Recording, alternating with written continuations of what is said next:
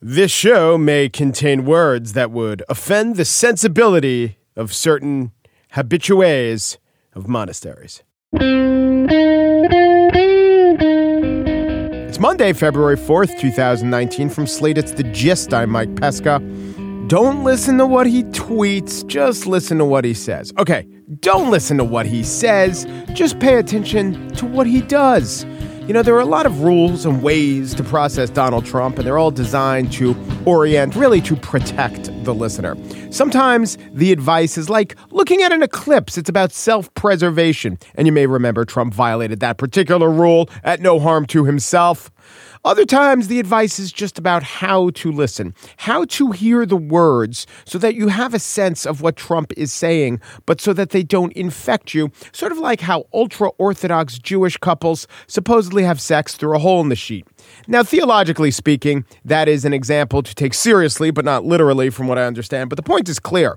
Just taking whatever Trump serves you and then putting it through your ear holes and into your brain parts, it is a fool's errand. But sometimes I like to, just for fun, just to pretend, you know, what if we did have a president who was maybe even mostly wrong, but at least based on actual facts? Perhaps he came to poor conclusions, but, you know, the logic along the way was okay. Or maybe he had a process for acquiring information that actually comported with how the real world worked. What if he even put forth an argument that I could pay attention to and consider on its merits? That's a little game I like to play with myself when I listen to Donald Trump doing an interview, because it would be such a great joy to have that kind of president. We don't. We have this kind of president. I am going to trust the intelligence that I'm putting there. But I will say this, my intelligence people, if they said, in fact, that Iran is a wonderful kindergarten, I disagree with them 100%. Well, yes, if they were to say Iran was kindergarten, then you could give them all a timeout in the naughty chair. Now, what they did say, or what Dan Coates, the director of national intelligence, said in front of Congress, and what got the president all worked up, was he said, quote, "While we do not believe Iran is currently undertaking the key activities we judge necessary to produce a nuclear device, Iranian officials have publicly threatened to push the boundaries of the JCPOA restrictions if Iran does not gain the tangible financial benefits it expected from the deal." CIA Director Gina Haspel added that Iran could quickly move out of compliance with the old Obama-negotiated nuclear deal. So at the moment, technically, they're in compliance, but we do see them debating amongst themselves as they fail to realize the economic benefits they hope for from the deal. So the Iranians are not building a nuke now, but they could, which is not non-proliferation, okay? This is not kindergarten stuff, even though Trump literally tweeted the day of those comments, quote, "Intelligence should go back to school." Clearly, the intelligence officials were saying that Iran is a potential threat, news that isn't wonderful. Can't say it's wonderful, which is why Trump heard them as saying. So when my intelligence people tell me how wonderful Iran is, if you don't mind, I'm going to just go by my own counsel. Okay, here's the problem. Among the problems. The intel chiefs testify before Congress on Wednesday. I played you some of that. Trump tweeted his disapproval. And then on Thursday, Trump stages a picture with Haspel and Coates and tells the media that they were totally misquoted and taken out of context. The entire hearing was on C-SPAN. But according to Trump, his knowledge of the briefing came from the inaccurate media, so he wasn't really criticizing them. He was criticizing the reports that he got about what they said, even though he could have gotten his own reports or switched on C-SPAN. Then he does this interview with Margaret Brennan, where she reads to him the quotes criticizing the intel community, where the answer could be, oh, yeah, that was wrong. I was reacting to something that was taken out of context. He doesn't say that. He uses the opportunity to say, I'm going to be tougher on Iran than they were, even though they were pretty tough on Iran. Again, this whole thing, it's my fault. It's my fault for listening. It's my fault for trying to parse his sentences. It's my fault for taking his wild accusations as approaching the truth. I will have to go back to watching news through a slit in the sheet and not mixing my meatheads with my dairy. On the show today, I spiel about the Virginia governor with a penchant for moon dancing and face planting. But first, he is a Washington Post reporter who is breaking news left and right about the president's entanglements in Russia. Why? Because he's a good reporter and because the president has a lot of entanglements in Russia. Greg Miller, author of The Apprentice, up next.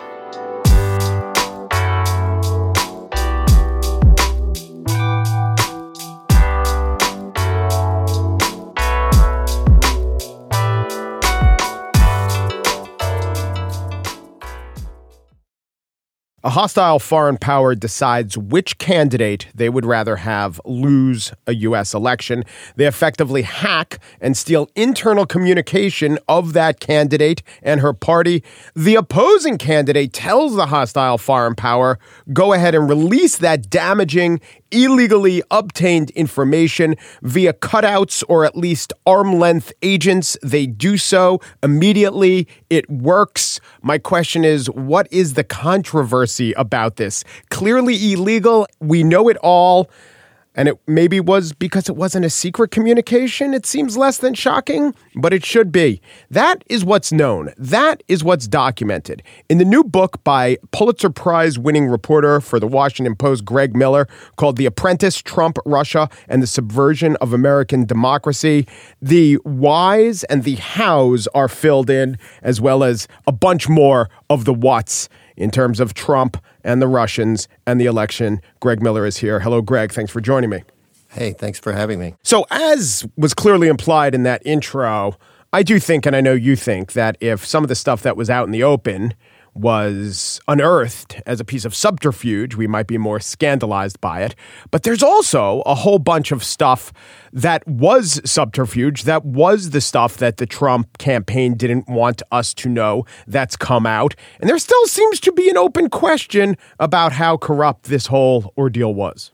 Yeah, I think it's really interesting the extent to which we struggle to process stuff that plays out in front of us. The way we would process it if we learned about it, that it had taken place in secret, right? I mean, the Trump notorious line during the campaign, Russia, if you're listening, and then Russia, in fact, responding that very day and launching spear phishing attacks against Hillary Clinton email networks. If any kind of political candidate in the United States had in secret enlisted that kind of help or asked for help from Russia along those lines, and we had evidence that Russia responded, oh my God, there would be a freak out. But because it happens right in front of us, right under our noses, we really don't know what to make of it, even now.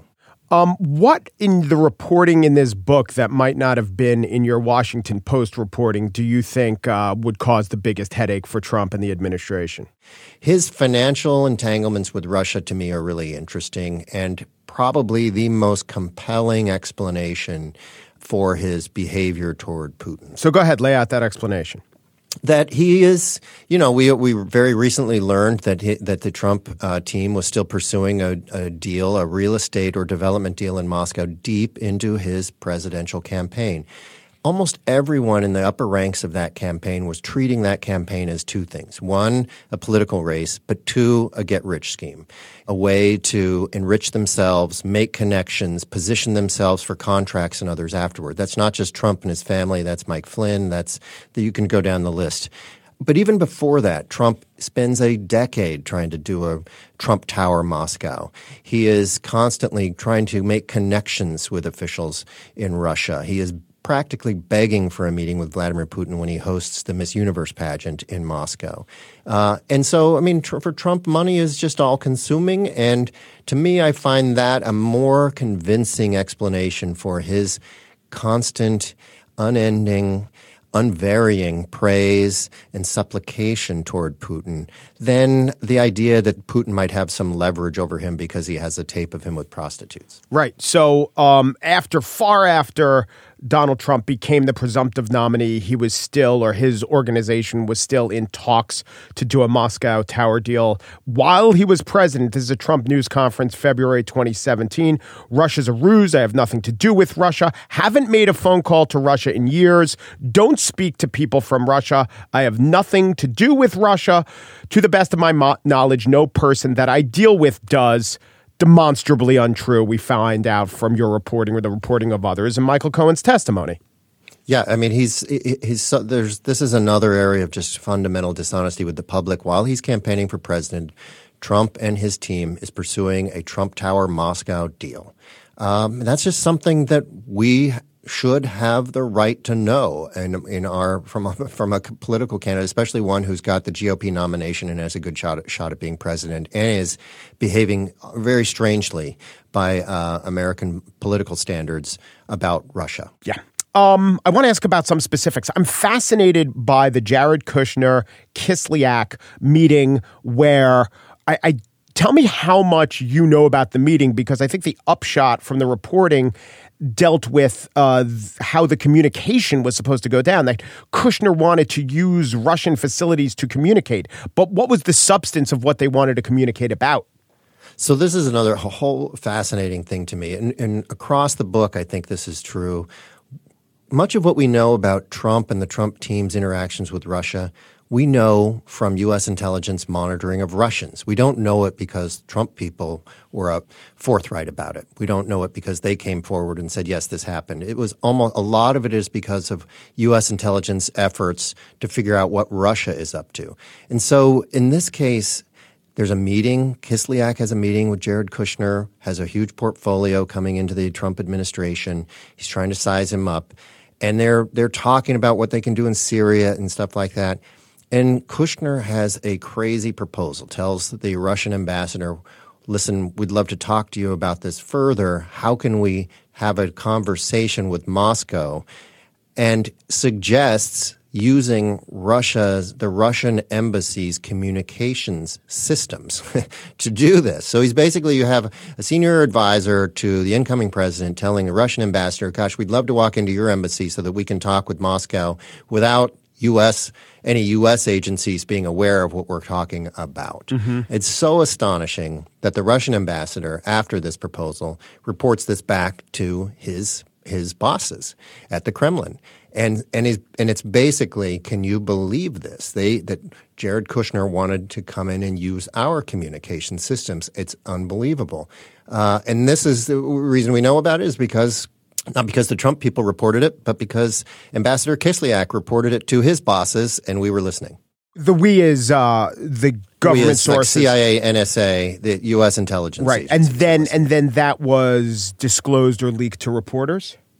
Yes, and this comes out, not just disclosed or leaked, but this is, this is now one of the misunderstandings about what Mueller is up to is that he obviously has FBI agents. He has Department of Justice lawyers who are handling these prosecutions. He also has the whole CIA, NSA file on Trump and Russia. Yeah. He knows everything that the NSA, the National Security Agency, which is the United States and the world's biggest eavesdropping agency, has on interactions between Trump officials and Russians.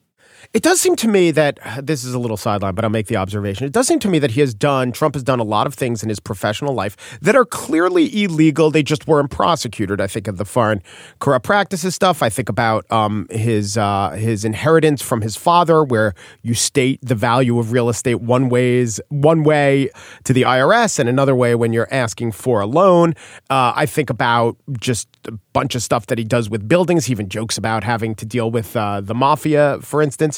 So I do wonder if, someone says, okay, now we're going to take all these things that were in the gray or black but non-prosecuted area, and we're going to actually bring scrutiny to them and prosecute them. I think even Manafort, some of the charges against him were things that were just done in his line of work. But hey, now we have a reason and impetus to prosecute them. Might some of the Mueller report just be a litany of things that are clearly illegal that he wasn't even trying to hide? I think so. And I also think it's really interesting. You're raising a super important point here, which is, to me, a lot of the crime and alleged crime and suspected crime that has been documented over the past year and a half is crime that probably goes unscrutinized or at least unprosecuted if Trump doesn't run for president and if these people don't join the campaign. Manafort, if he doesn't hook up with Trump in 2016, who knows? I mean, it's hard. I mean, the FBI had already taken a look at his financial dealings and decided it wasn't worth the trouble. Mike Flynn who was setting up his own company and doing consulting work that now looks awfully problematic in terms of what he was letting Turkey pay him to do and so forth. Yeah, possibly kidnap American residents. Right, my God. Yeah. I mean, who's to say he wouldn't have been able to just go ahead and do that sort of thing and get away with it or emerge unscathed if he doesn't sign on with the Trump campaign and Trump himself, right? I mean, so this is a lot of this is exposing areas of criminal financial conduct that appear to go unexamined to a large measure in our country unless there is a really compelling reason for authorities to look at it. I mean, it's astonishing to me in some ways. What does Trump or the White House do to try to either intimidate you off a story, throw you off the scent, or distract you from the reporting you've been doing? I wrote a story a year and a half ago that got a lot of attention, and it was about what Trump had disclosed to Russian officials in the Oval Office, highly classified information about a terrorist plot. White House denies it, of course. The story pans out. Of course, Trump confirms it in a tweet a couple days later. But before that happens, we're on conference calls with White House officials. We're at the Washington Post. They're yelling at us that this is false. Not only that, they're telling us you need to go. They're threatening to launch this internal leaks investigation to get at our sources and telling me in this call in front of my editors that I need to go back and call whatever sources I had relied on for this story. Mm-hmm. And I remember sitting there thinking what they are hoping is that I will go leave this call and go light up the phones of sources that they are now trying to identify. It was really strange and unsettling. I haven't encountered that kind of move before. Did you worry they knew about your outgoing calls, or they were looking at maybe the incoming calls of who you'd be calling? I think it's the latter. Yeah. I think they're hoping to get some additional help. Right? They're hoping for clues that we're going to expose our sources. We had meetings at the Post during this stretch, in which we were meeting with experts who were telling us we had some sources indicating to us that private investigators might be involved in trying to dig up information about us reporters in a way to discredit us, and that we should be careful about what kind of trash we drag out to the curb each week. The most unsettling moment for me, I think, came a little bit later when the Jim Comey memos were released. You remember that Comey, the FBI director, wrote these lengthy memos on his every interaction with the president because he was so troubled by what Trump would say that he felt he had to memorialize it. Right. In one of them, he and Trump are in the Oval Office talking about the leaks that are happening, how news organizations are even getting details about Trump's own calls, and how Trump is saying, can't we go back to putting reporters in jail? And Comey is saying, I'm all in favor of this. We need to put some heads on pikes as an example to stop these kinds of leaks. Mm-hmm. They are specifically referencing stories that I wrote. So here you have the president and the FBI director in an Oval Office, a secret meeting in the Oval Office, talking about putting reporters in jail and putting heads on pikes. And we don't know it until Comey's memos are released months later. Right. Did you take Comey to just be yes-anding him, or I felt like this was one area in which he and Trump were actually in agreement. They didn't agree on much, but this was one area where I don't think Comey was really. I mean, he since has sort of repositioned himself as a champion of the press and so forth, but he wasn't a champion of the press in that moment for sure. Oh, and here's another question. I found it so illuminating, your reporting on Cozy Bear and Fancy Bear and those units. What do you think the point of Mueller indicting by name specific people within those units who no one thinks the United States will ever have a chance to actually pick up? Is it just to say I'm on to you? Yeah, the Mueller indictments and criminal complaints have numerous purposes. In some cases, they are to lay out the path for a prosecution. But in others, they're more of a public information. They're more of a story, an accounting of what has happened here. So when he goes after these Russian intelligence services, he knows he's never going to get these people in an American courtroom. He's never going to put them in behind bars. But wow, that whole indictment is full of details, so detailed that I remember speaking with CIA officials who were astonished by what they disclosed about American intelligence capabilities. I mean, he's literally identifying the keyboards at which these Russian operatives are launching spear phishing attacks against Americans.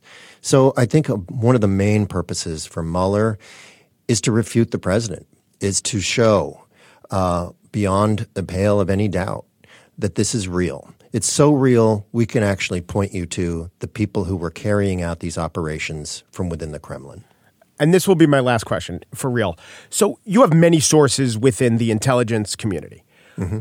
I'm not going to ask you what you think should be done in terms of a Mueller report and impeachment. And there is a debate about the politics of it and who knows what the Mueller report will say. But if the Mueller report reflects even the majority of your reporting, what do your sources within the national security community think should be done in terms of letting the president get away with it?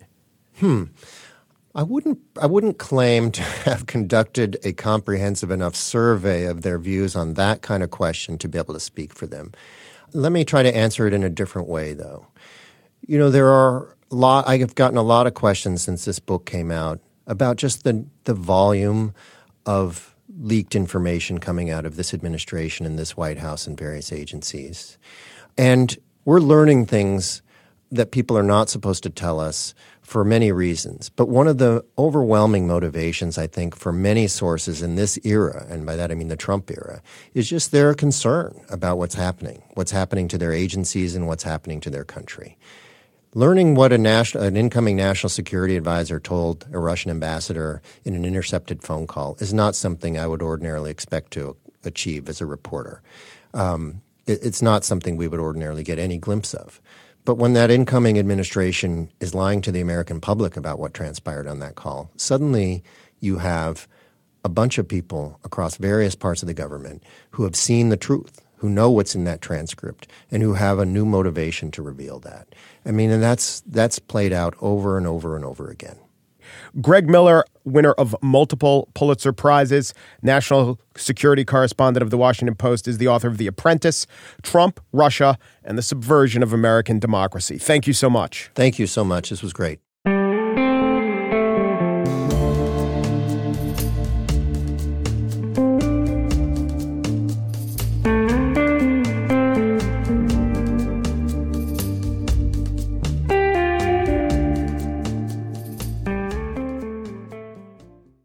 And now, the spiel. There is a case to be made for preserving Ralph Northam's position as governor. Ralph Northam is not making that case.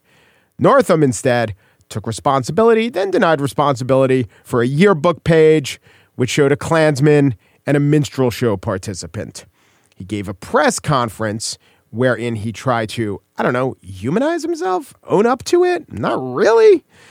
He tried to connect with all of us over the, of course, universal difficulty in removing shoe polish from one's face. And the reason I used a very little bit is because I don't know if anybody's ever tried that, but you cannot get shoe polish off. Later, when asked to moonwalk, the governor seemed as if he was considering it until Pam dissuaded him. Was it you danced the moonwalk? That's right. Are you still able to moonwalk?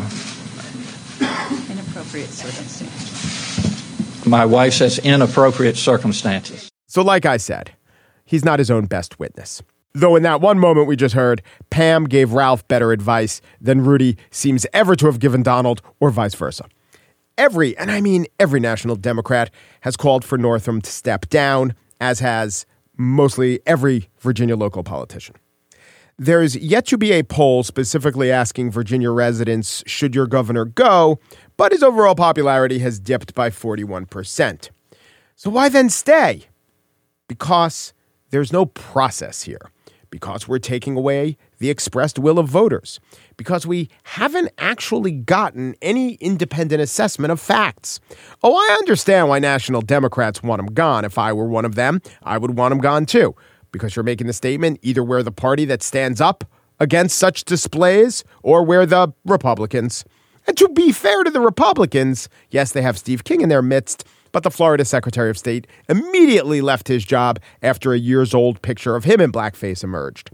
Kirsten Gillibrand, Cory Booker, Hillary Clinton, every Democrat with an aim to increase their party's appeal and to simplify their branding, we're against racism, has interests, however, different from every voter in Virginia. A voter in Virginia might want an able governor. He or she should at least want some semblance of process and fact-finding if their elected official asks for such. And look, I have no problem if Ralph Northam steps down. It was a grossly insensitive display of racism. And that press conference, whoo boy, did I mention the part where he spoke of facial recognition software to find out who was a guy wearing a hood? But just because I'm me, I do sometimes like to pump the brakes, especially when there's 99.5% approval of something. And every panel discussion I'm on ranges from he should leave now to he should have left yesterday. I do think, is there any other side to this? I think maybe yes, there is. Though, not only is Ralph Northam not making it, maybe it can't be made in this specific case. But I do think of this. We lurched into a quick reaction with the Covington MAGA hat kids. I'm not here to re-argue that one. But the one thing we could agree on was, look, I think we all know that Twitter tends to manipulate our emotions with incendiary images. So if that was true, and almost everyone agrees that it is, then isn't it a good point when an incendiary image comes across our consciousness not to react with only quick outrage? Maybe just slowing down. Even slowing down in cases with real live 35-year-old racist acts is slowing down to check to see what actually happened, figuring out what we know, how we know this. Now, I am going to blow the whistle on myself. If I were a PR guy hired by Ralph Northam, I'd be saying the same things, but it would be for a different purpose. That guy would just want the outrage to blow over so Northam gets through it. But maybe we should all want this moment of outrage to blow over, and not to have complacency settle in, but just to have principle settle in. A standing principle over a quick passion. I understand why someone would be very passionate about this, to make such a judgment, to make such an insistence in the throes of passion might not be as effective in this case or in other cases were it made with due deliberation. And by deliberation and taking some time, I don't mean forever. I don't even mean weeks and weeks and weeks. But it seems to me like we can have a process. It's not impossible to have a process. These things come up every few months and we lurch. We quickly grab.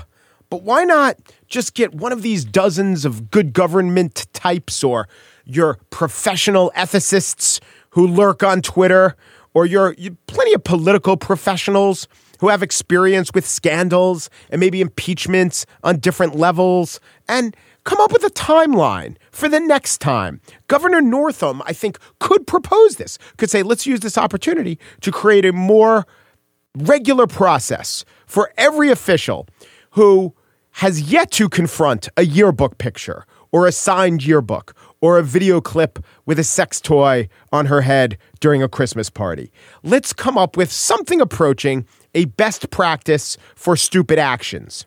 Every one individual actor experiences scandal individually. But we as a public, as a body politic, we are constantly experiencing these scandals collectively.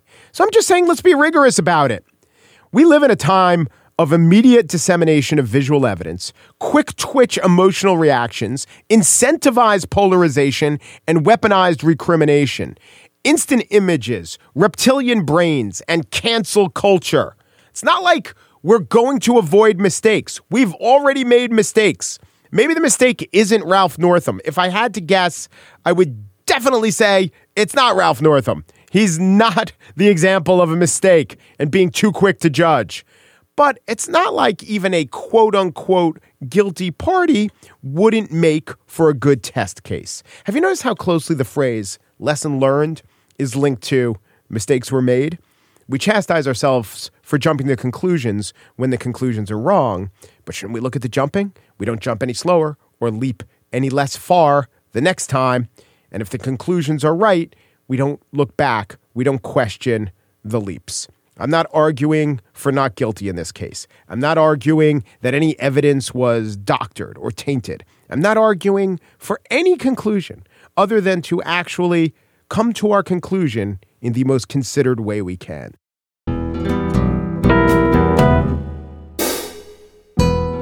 And that's it for today's show. Pierre Bienaimé and Daniel Schrader produced The Gist, and I know what keyboards they use to do it. I call Pierre fancy and Daniel cozy, but I've yet to decide the species of varmint upon which to affix those appellations. TJ Raphael, senior producer of Slate Podcasts, has now been appointed ombudsman for inappropriate circumstance. The gist. Look, if my intel folks are saying that the Ayatollahs are playing patty cake in the sandbox with Hezbollah, while the Al-Aqsa martyr brigades are singing Kumbaya at the Jamboree wearing feety pajamas, I think I've just stumbled onto the greatest Dennis Miller joke ever. Peru, de Peru, de Peru, and thanks for listening.